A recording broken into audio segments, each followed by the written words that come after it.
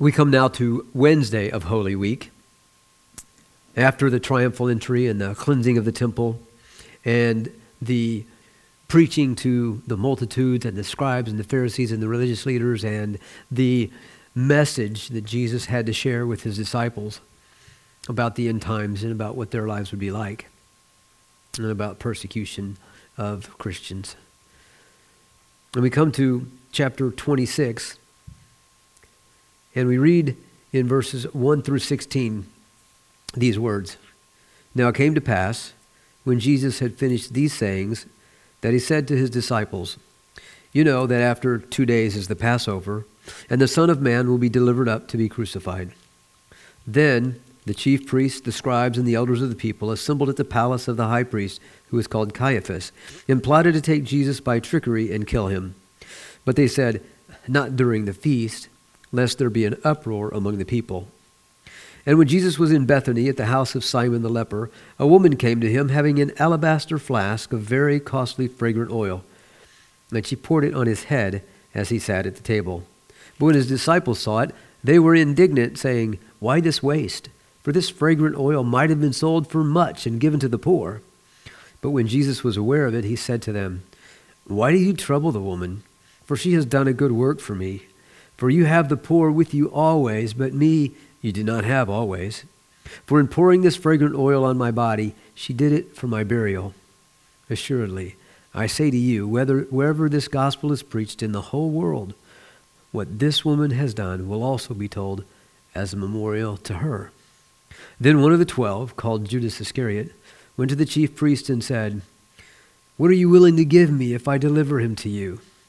And they counted out to him 30 pieces of silver. So from that time, he sought opportunity to betray him. They started intentionally with what may have been the day before. Now it came to pass, when Jesus had finished these sayings, that he said to his disciples, "You know that after 2 days is the Passover, and the Son of Man will be delivered up to be crucified." It kind of sets the scene and sets the thought pattern for what we see with the following verses 3, 4, and 5, and then the story of Judas plotting to betray Jesus. It sets the scene for that because Jesus says, and he has already prophesied this before and told them this before, that he was going to be delivered up to be crucified. And so when we look at Judas and his thinking on this, Jesus has already said that he's not setting up a kingdom here on earth, which is what most of his disciples thought and most of them wanted, and probably what Judas thought and wanted also. So he prophesies this, and it's interesting that right after that, in the text, we read that the chief priests, the scribes, and the elders of the people assembled at the palace and plotted to take Jesus by trickery and kill him. The chief priests, the scribes, and the elders of the people. The three groups that he had been preaching to and about, these hardened unbelievers that heard the words that he shared in his sermons there in the temple and his teachings there in the temple, that they were the ones that were going to lose this kingdom, that even the tax collectors and the prostitutes, once they heard the good news of the kingdom of heaven, they repented of their sin and they would make it to heaven before the chief priests and the scribes and the Pharisees and the elders of the people would, because they would never repent. And so they had heard that news, they had understood that, and they realized that Jesus was talking about them and that they were misleading the people and taking them down the wrong road away from God instead of toward him. And because of that, and because of the authority idea, that they hadn't given him the authority to do any of the things that he had done, and they thought that they were the only ones that give him that authority. In other words, they had been setting themselves up over God, claiming to love him and obey him, but trying to act in his stead as him instead of worshiping him. And so they were ready just to get rid of him. And so they gathered at what we read here at the palace of the high priest.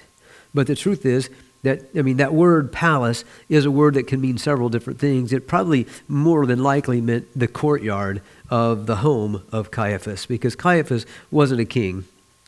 He was a high priest, and he didn't have a palace, but he did have a home. Another word, this even can be used, this word that was here, could even be used to mean a sheepfold. But it was more than likely the courtyard of Caiaphas the high priest. And what's interesting about all of this is it would appear that either Caiaphas was there, the high priest, the one who should have understood all of the stuff that was going on and seen Jesus Christ as the Lamb of God who takes away the sin of the world and made the connection between him as the Lamb of God and the Passover lamb. And yet here he was with them, plotting with them against Jesus Christ, the Lamb of God who takes away the sin of the world, plotting to kill him. And what none of them knew and understood was that in their plotting and in their desire to kill him, it was going to fulfill exactly what Jesus said and exactly what God and Jesus had planned from the beginning, making him the Lamb of God who takes away the sin of the world. So they plotted to take him by trickery or by deception or a guile. And as we know, this came through the betrayal of Judas Iscariot. They wanted to take him by trickery and to kill him, but they didn't want to do it during the feast because they thought there might be an uproar. And then we know what happened, and we know how it happened, that it happened on the Mount of Olives, but it was in a place where there wasn't a crowd. They didn't do it in public in the temple when Jesus was teaching. They did it somewhere where there were only the disciples and the crowd that came out to get him, not in the crowd of people that were following him. And so, because of what Judas did, they succeeded in taking him not during the feast and keeping there from being an uproar. And Matthew goes back here in verse 6 and talks about something else. And now, John puts this at a different time. Mark puts this at a different time, or at least John, and says that it happened 6 days before this. But Matthew is doing this thematically, writing thematically. In other words, he's putting together the same things that relate. He's talking about the death of Jesus Christ. And since Jesus says that this ointment, this very fragrant, very costly, fragrant oil is anointed, is poured on him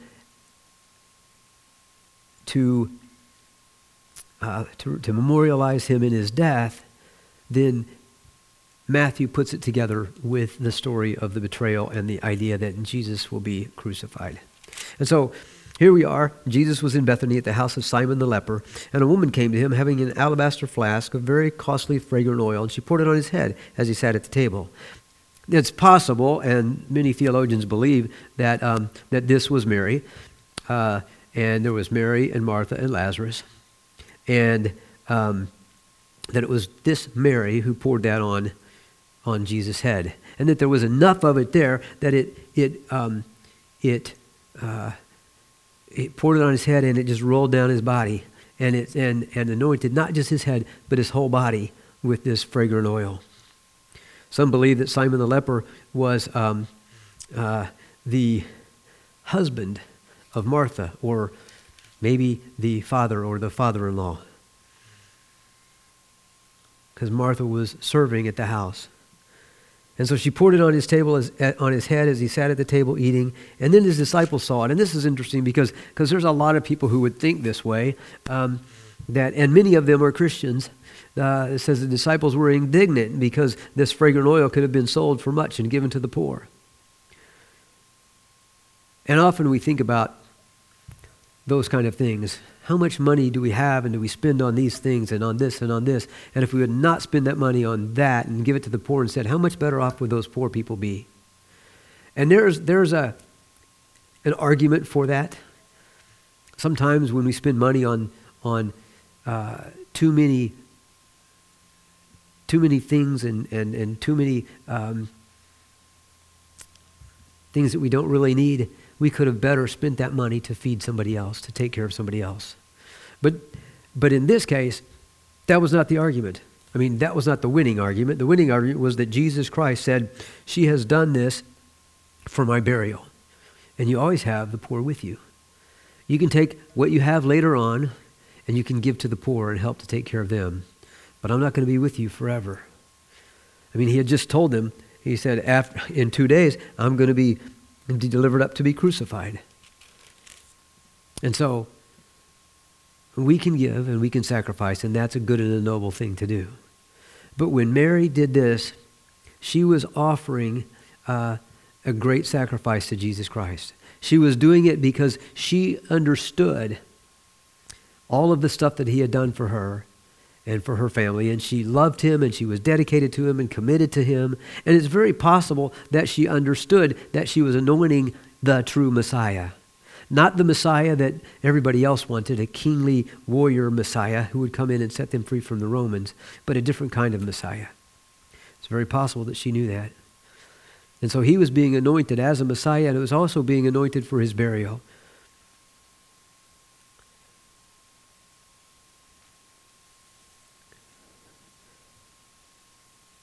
And of course, the disciples were indignant.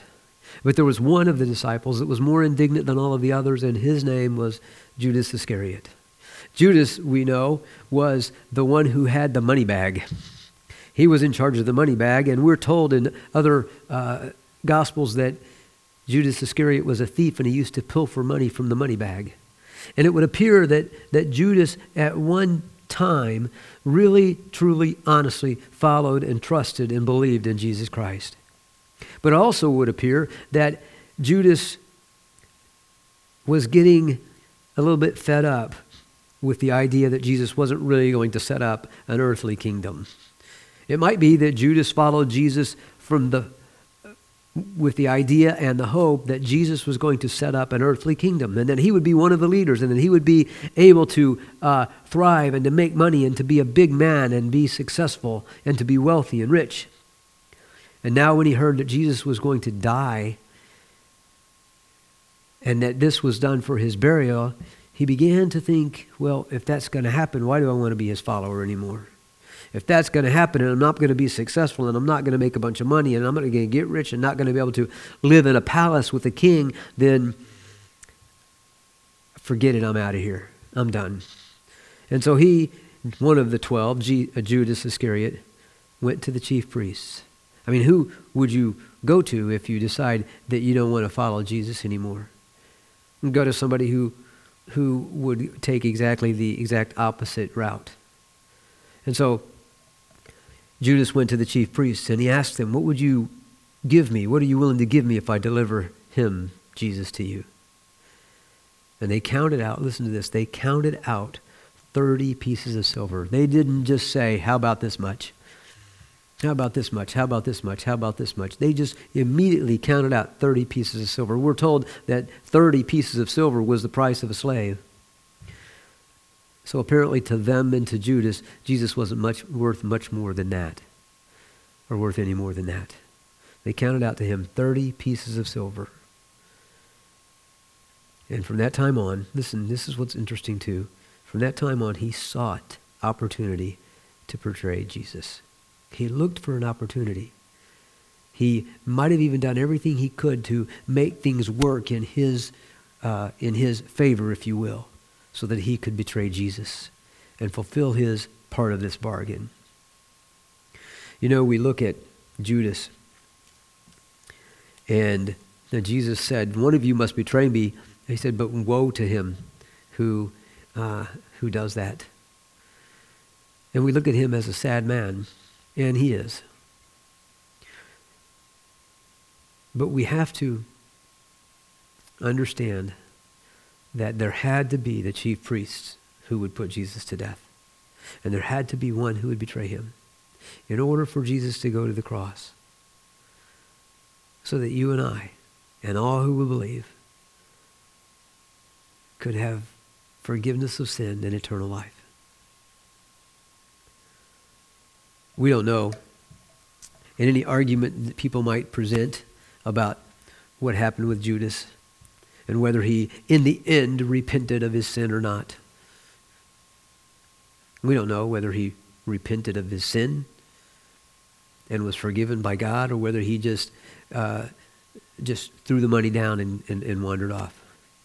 We don't know that answer. It would seem that that because of the fact that he went off and hanged himself, that he didn't understand the forgiveness of God. But we don't know that for sure. What we do know is it was a sad case. A man who was chosen by Jesus, a man who followed Jesus for 3 years, a man who heard probably or most every word that Jesus spoke, especially to the 12. A man who probably had great ability, and yet because he desired something different, something other than what Jesus was going to do, he turned away from following the Messiah and began to follow the chief priests and in effect Satan also, and turned Jesus over to the chief priests to die on that cross. You know, we can be thankful for what happened with Judas and sad about it at the same time. Sad for his sake, but thankful for ours, because what he did was part of what caused Jesus to go to the cross. And Jesus went to the cross for us. Father, we thank you for your love and for your forgiveness. And God, we thank you for the way you orchestrated all of this, so that Jesus went to the cross, so that there were those that doing the will of God brought about the crucifixion of Jesus, so that he could be the Lamb of God who takes away the sin of the world. Thank you. Thank you for these events. Thank you for the fact that Jesus knew this was going to happen, that he wasn't caught off guard by this, and that he willingly went to die on the cross so that we could have eternal life. In Jesus' name we pray. Amen.